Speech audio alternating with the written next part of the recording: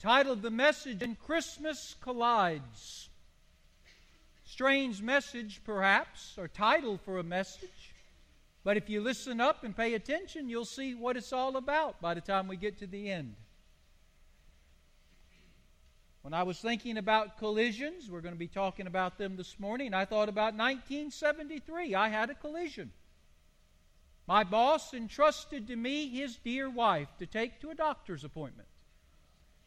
He said, "She's up in age, you better take care of her." I said, "Yes, sir." Well, she was not only up in age, but she was a little bit frail, a little bit feeble, if I might add. And on Sam Rittenberg Avenue, a car ran into me with her. She was in the back seat. And it wasn't my fault. Maybe it wasn't anybody's fault, but there was a clash, a collision. And all I remember her saying after I checked her and nobody was hurt, she said, "That was fun." And I'm thinking to myself, tell your husband that. Tell your husband that. And then in 1974, I was working for another company. And the boss gave me the keys to his brand new 1973 Chevrolet Impala with the bells and whistles. He said, "Go pick up lunch for everybody." Yes, sir. I'm no more than a half a mile away from where I worked. And a car sideswipes me in the boss's brand new car. Bing! I said, he'll never believe me if I tell him this. So I took off after the car that sideswiped me. Well, a bunch of blue lights are following me as I follow the car who sideswiped me. I said, I don't know what's going on here. So I pull over. The car in front of me who sideswipes me pulls over. Police pull behind me, by the side of me, in front of the other car. They get out with their guns drawn. I kid you not. Well, what happened was, lo and behold, the guy they were after was running from them. I just happened to get in the way. But I wouldn't leave until the police officer gave me an accident report saying it wasn't my fault. So I can remember collisions, and maybe you can as well. Well, in John chapter 1, verse 14, we're going to see some collisions this morning. Because as we all know, life can be full of collisions. Some of them literal, like I just spoke to you. Some of them figurative. But whenever you have a collision or a crash, there's always a sense of interruption. And there's always a sense of fright. There's always going to be something that will change. Sometimes temporary, sometimes forever. John chapter 1, verse 14, "And the Word was made flesh, and dwelt among us. And we beheld His glory, the glory as the only begotten of the Father, full of grace and truth." The Word is the Lord Jesus. The Lord Jesus was made flesh. He became a human being. He came to live in our neighborhood, to be with us, to dwell among us. And we saw Him, and we saw Him in His glory. He had the glory of God His Father, for He was the only begotten of the Father. And the Lord Jesus was full of grace, and He was full of truth. Christmas is 4 weeks away. And we're going to be looking at the first family of the first Christmas this morning. Because I'd like to submit to you that first Christmas, the first family of the first Christmas, there was a collision that was going to take place.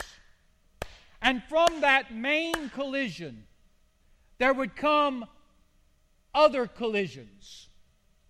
There would be a chain reaction of collisions that would forever change the life of Joseph and Mary, and forever change the life of you and I. Now let's look at that first Christmas for just a moment. The particulars of what's going on. Joseph and Mary are a young couple, and they're preparing for marriage. They're preparing for their wedding. There's a lot of anticipation. There's a lot of excitement in the air concerning this coming event. Weddings are big deals, aren't they? It was a big deal now, and it's a big deal then. Joseph and Mary, all the announcements have been made. It's been published in the newspaper. All of the invitations have been sent. Everybody on the list has received an invitation. Mark this date down. Mark this time down. Come to so-and-so church for this big event. The wedding party has been chosen. The wedding attire has been selected. The photographer, the caterer, the florist, the planner, they're all on board. Everything is good to go. It seems like there's going to be smooth driving, smooth sailing to the wedding. And then all of a sudden, a crash comes out of nowhere. A collision is going to occur out of nowhere. The crash and the collision are going to be sparked by a visitation to Mary and Joseph by an archangel by the name of Gabriel. The Bible doesn't say a lot about archangels, but we know they're the mightiest angels in heaven.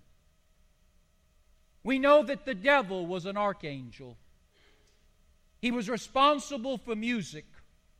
He led the great worship of God in heaven before his fall.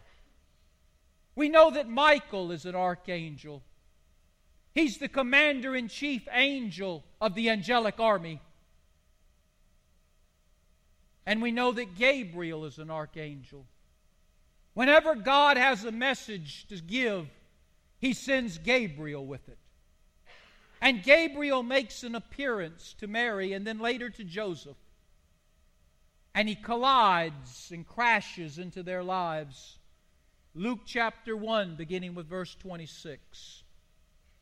And in the 6th month, the angel Gabriel was sent from God unto a city of Galilee named Nazareth. Gabriel came to a virgin who was engaged to a man whose name was Joseph. Joseph was of the house of David, and the virgin's name, his fiancée, was Mary.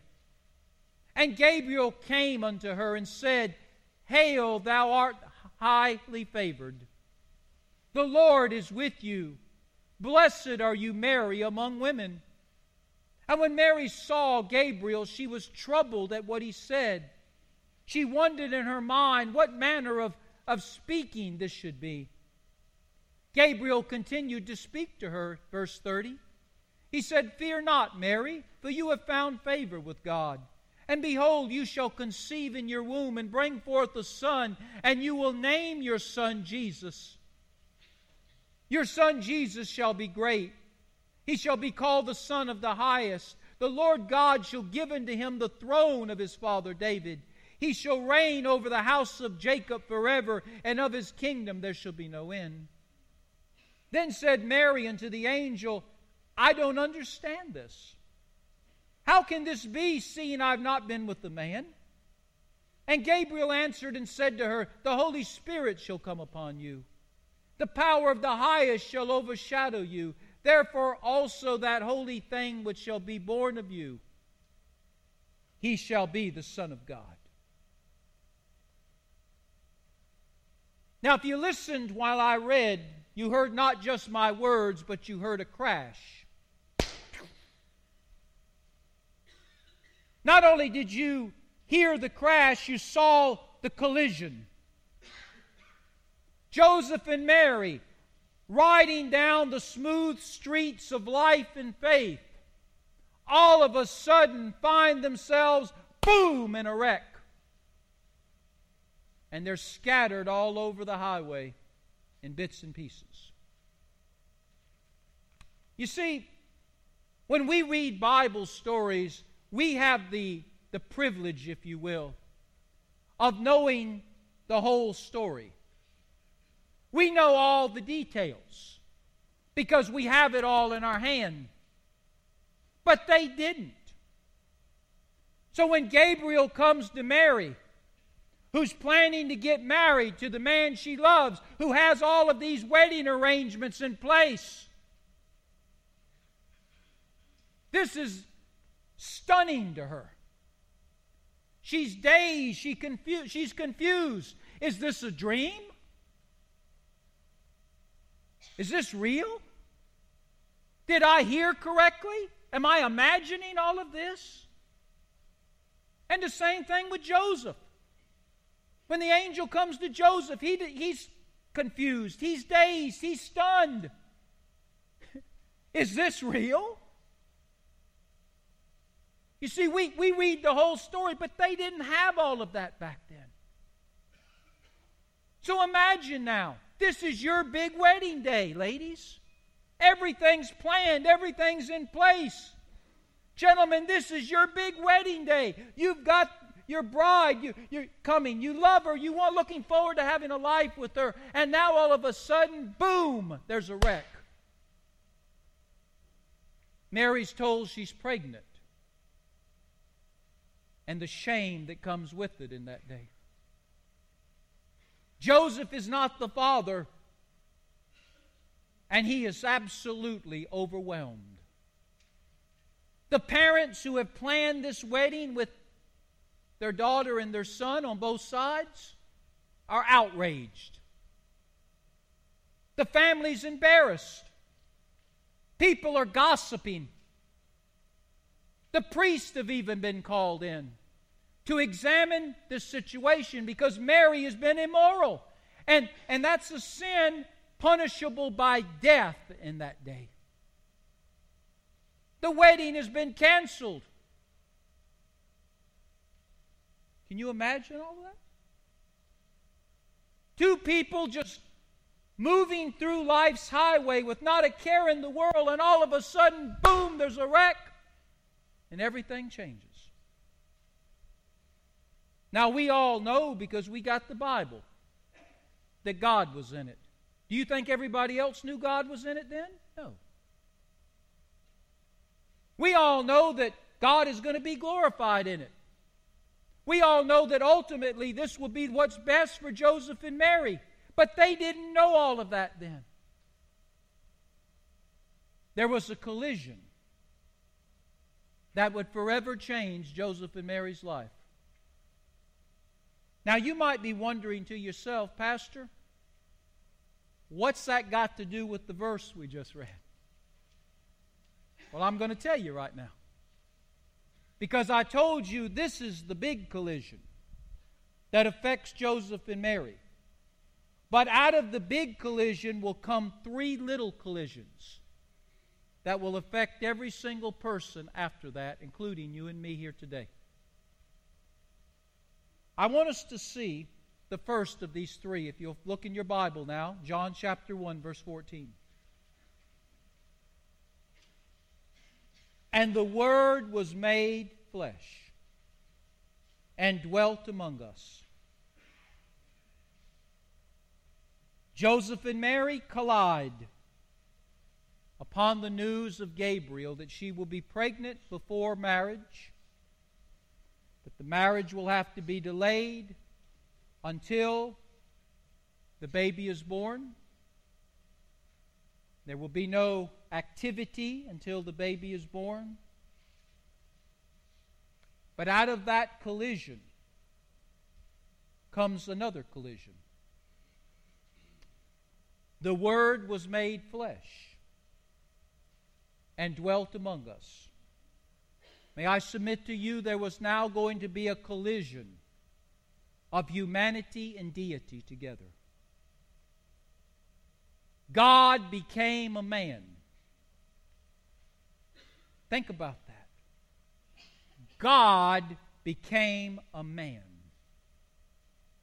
Humanity and deity were about to come together as never before and never since.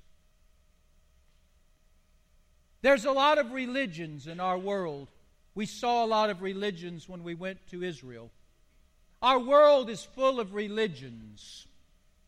And just about every religion in our world teaches that man, if he's good enough and does enough good things, if he believes this and says this and does this, that man can one day evolve into a god, New Ageism, and live in heaven, wherever heaven may be. Just about every religion in the world teaches that in some way, shape, or form. Man becomes God and lives in heaven, wherever heaven may be. Christianity is uniquely different than all other religions in the world. In fact, may I submit to you, Christianity is not a religion at all. It's a relationship with the living God through His Son, Jesus Christ. But Christianity does not teach man becomes a God and goes to heaven. Christianity teaches that God became a man and came to earth. And that's what happened in that first Christmas. From Joseph and Mary's collision with the angel Gabriel and the announcement that he brought to them, out of that came the birth of Jesus. Jesus Christ was not a 100% person. He was a 200% person. There has never been any other person like Him. He was 100% God because He was the second member of the Holy Trinity. He was 100% man. He had a human body. He was a human being. 100% humanity, 100% deity colliding together into one person. Deity took on diapers. The Son of God became the Son of Man. God who is spirit became God who is flesh. The Creator became a creation. In Jesus, there was a collision between humanity and deity. And it was all wrapped up in one person. I want you to see another phrase. This is interesting. It says the Word was made flesh. Deity and humanity now crash together, collide together in the person of Jesus. And then it says, notice in your Bible, it says, He dwelt among us. That phrase, dwelt among us, is an interesting phrase. It actually comes from a Greek word that we use for tabernacle. The Word was made flesh. Jesus became a man. The God became a man. And He tabernacled with us. In other words, He moved into our neighborhood. You know, in the Old Testament, the tabernacle was a church on wheels. The Israelites, the Hebrews, were a nomadic people at that time. They drove their stakes lightly because at any given time, the stakes that they drove in the ground, they would pull back up. Every week, every 2 months, every 6 months, they would just move. And when they moved, they always carried their church with them. And their church in that day was called the tabernacle. Now, 3 things took place in this portable church they call the tabernacle, which they brought with them and took with them everywhere they went. The first thing that took place was God lived in the tabernacle. God is everywhere, but God made His presence known to His people in the tabernacle. When the Israelites wanted to meet God, they came to the tabernacle. God was in the tabernacle. They would also, when they went to the tabernacle, not only would they meet God there, but they would have a relationship with God through the tabernacle. It wasn't just a meeting place, but it was a relationship building place. They would also bring their sacrifices to the tabernacle. They would bring their animals, and the priests would sacrifice those animals and shed the blood of those animals for the temporary atonement for the sins of man. That's what the tabernacle was all about. God lived there. The people met God there. They built a relationship with God there. They brought their sacrifices to God there that they could be forgiven temporarily of their sins. And John says to us that Jesus, out of the collision of Joseph and Mary with Gabriel's message, Jesus, God became man. And Jesus, the God-man, was a tabernacle. He was a living tabernacle. Think about it. He was God. God no longer was in a tent. God was no longer going to be in a temple one day. God was going to be in a body, and the body of His Son. And now He's in the body of you and I, who put our faith in His Son as our Savior. Jesus was God. But not only was Jesus God, Jesus became the way that men could meet God and know God. There's only one mediator and connector between God and man. Who brings God and man together? The God-man, Christ Jesus, says the Scriptures. Because Jesus is God, He can take the hand of the Father and bring it down. Because Jesus is man, He can take the hand of man and bring it up. Do you understand that in Jesus, God and man come together? God and man, so separated, come together in Him. He connects us. And then He also is the sacrifice. Remember, in the tabernacle, you brought your sacrifice for the temporary atonement of sin. In Jesus, the Lamb of God, there would be permanent atonement for sin. Jesus would do what no animal could ever do. He would shed His blood and He would die that our sins could be forgiven once and for all and forever. When He said it is finished, what was He speaking of? There'll be no more animal sacrifice. There'll be no more sacrifice, period. I'm covering it all right now.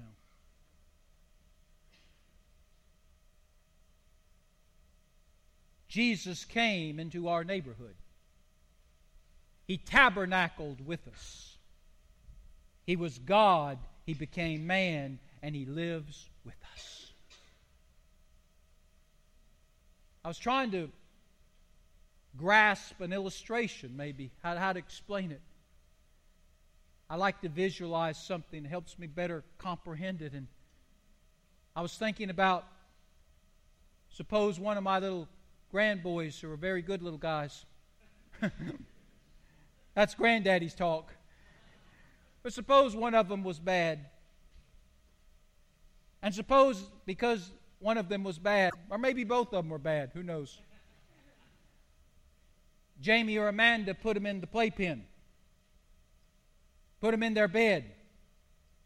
That's kind of their time out. That's kind of their punishment for being bad. And suppose I come over to the house and I don't know that they've been bad. And I don't know why they're in the playpen or in their crib. And I hear them crying, so I go into the room and I get them out. And I pat them on the back because I don't like to hear them crying and I didn't like where they were at. And Jamie and Amanda come in. Dad, what in the world are you doing? I'm getting them out. You're not supposed to get them out, Dad. They're in there because they were bad. Put them back.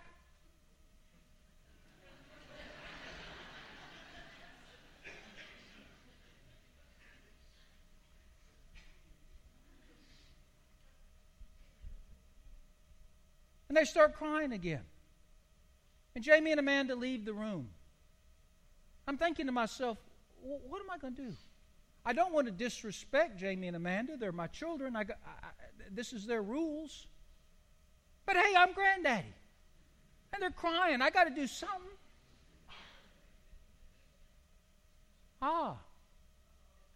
I think I'm going to tabernacle with them.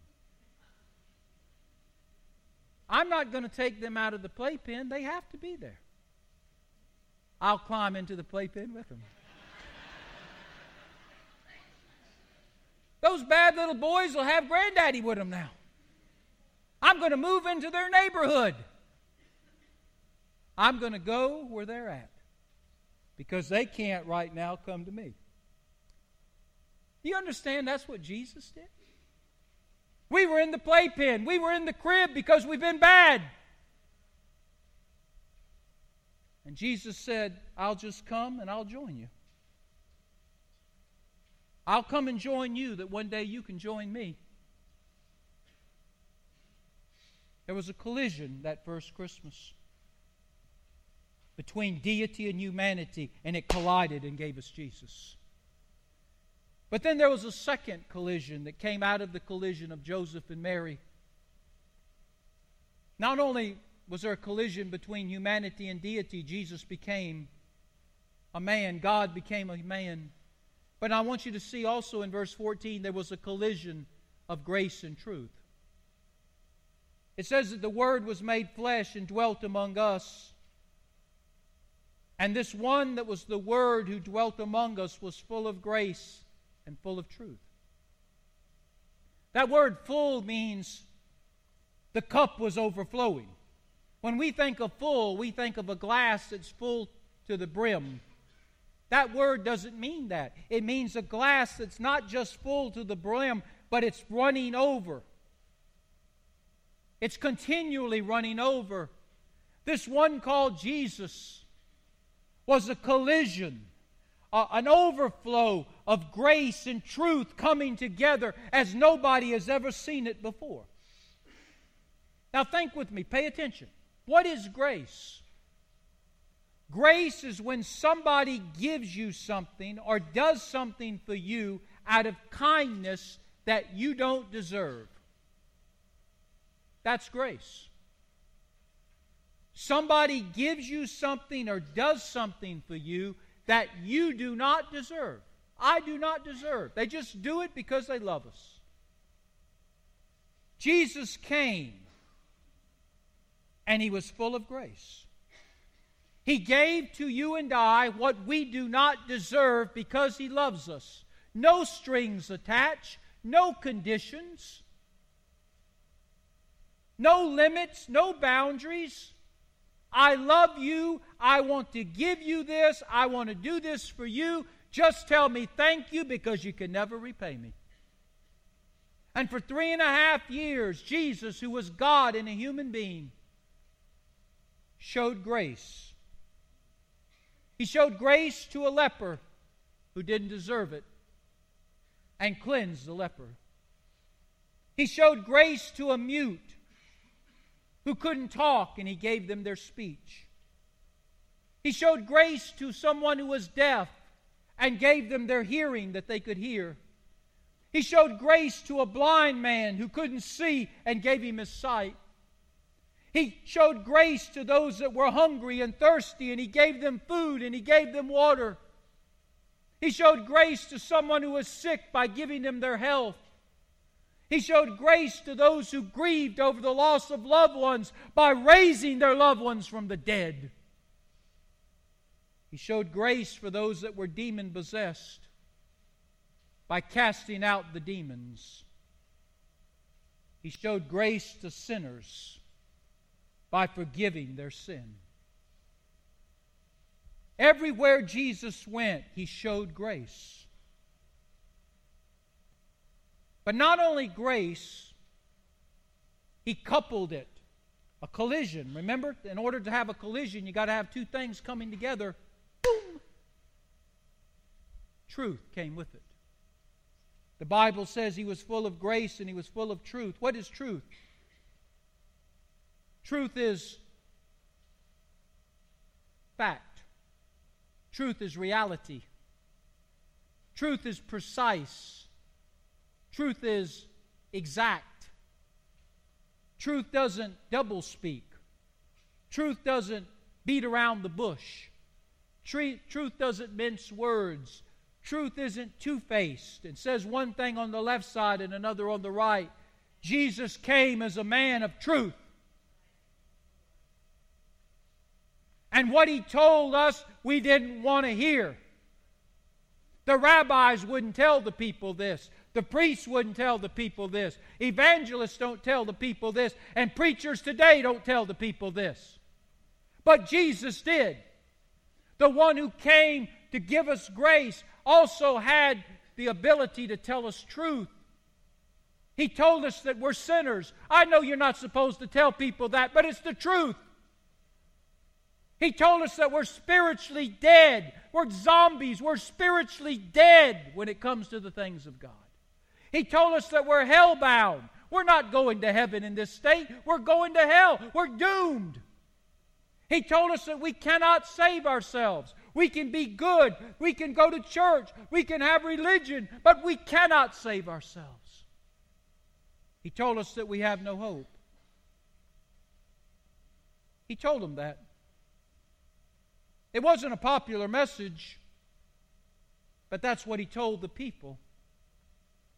Jesus came and He showed us how to do ministry. You tell people the truth and then you love them as they are, and you minister to them as they are. We have a lot of people who are wonderful at doing good things for people, but they never tell them the truth. Modern day church. We have a lot of people who are good at telling people the truth, but they do absolutely nothing to help them. Modern day church. Jesus came as a man full of grace. I love you. I'm going to do this for you.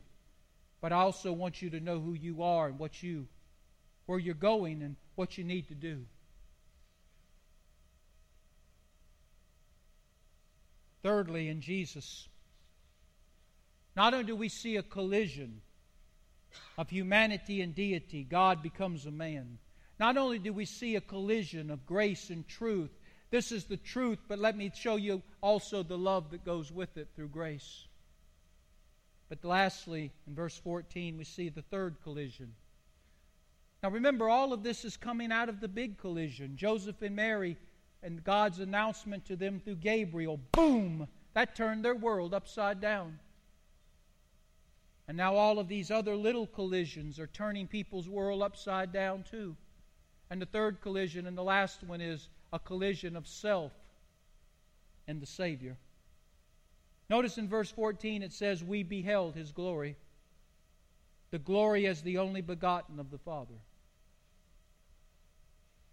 Pastor, what does that mean? Let me tell you simply. It means when we see Jesus, we see God. Pastor, what does God look like? He looks like Jesus. What does God sound like? He sounds like Jesus. What does God act like? He acts like Jesus. What does God feel like? He feels like Jesus. Jesus is not a close replica of His Father. He is His Father. Everything the Father is, Jesus is. Everything Jesus is, the Father is. One is the first member of the Holy Trinity. The second is the second member. When you see Jesus, you are seeing God. When you hear the words of Jesus, you're hearing the words of God. When He displayed His miracles and showed His grace and His mercy, the people were seeing the actions of God Himself. Sometimes when people see our children, they will say, you look just like your mother. You look just like your father. And our children are often close in how they look like us. But Jesus wasn't close to God, He was God. And that's what John is saying. There was a collision that day between what we thought God is and what He is. Between self and the Savior.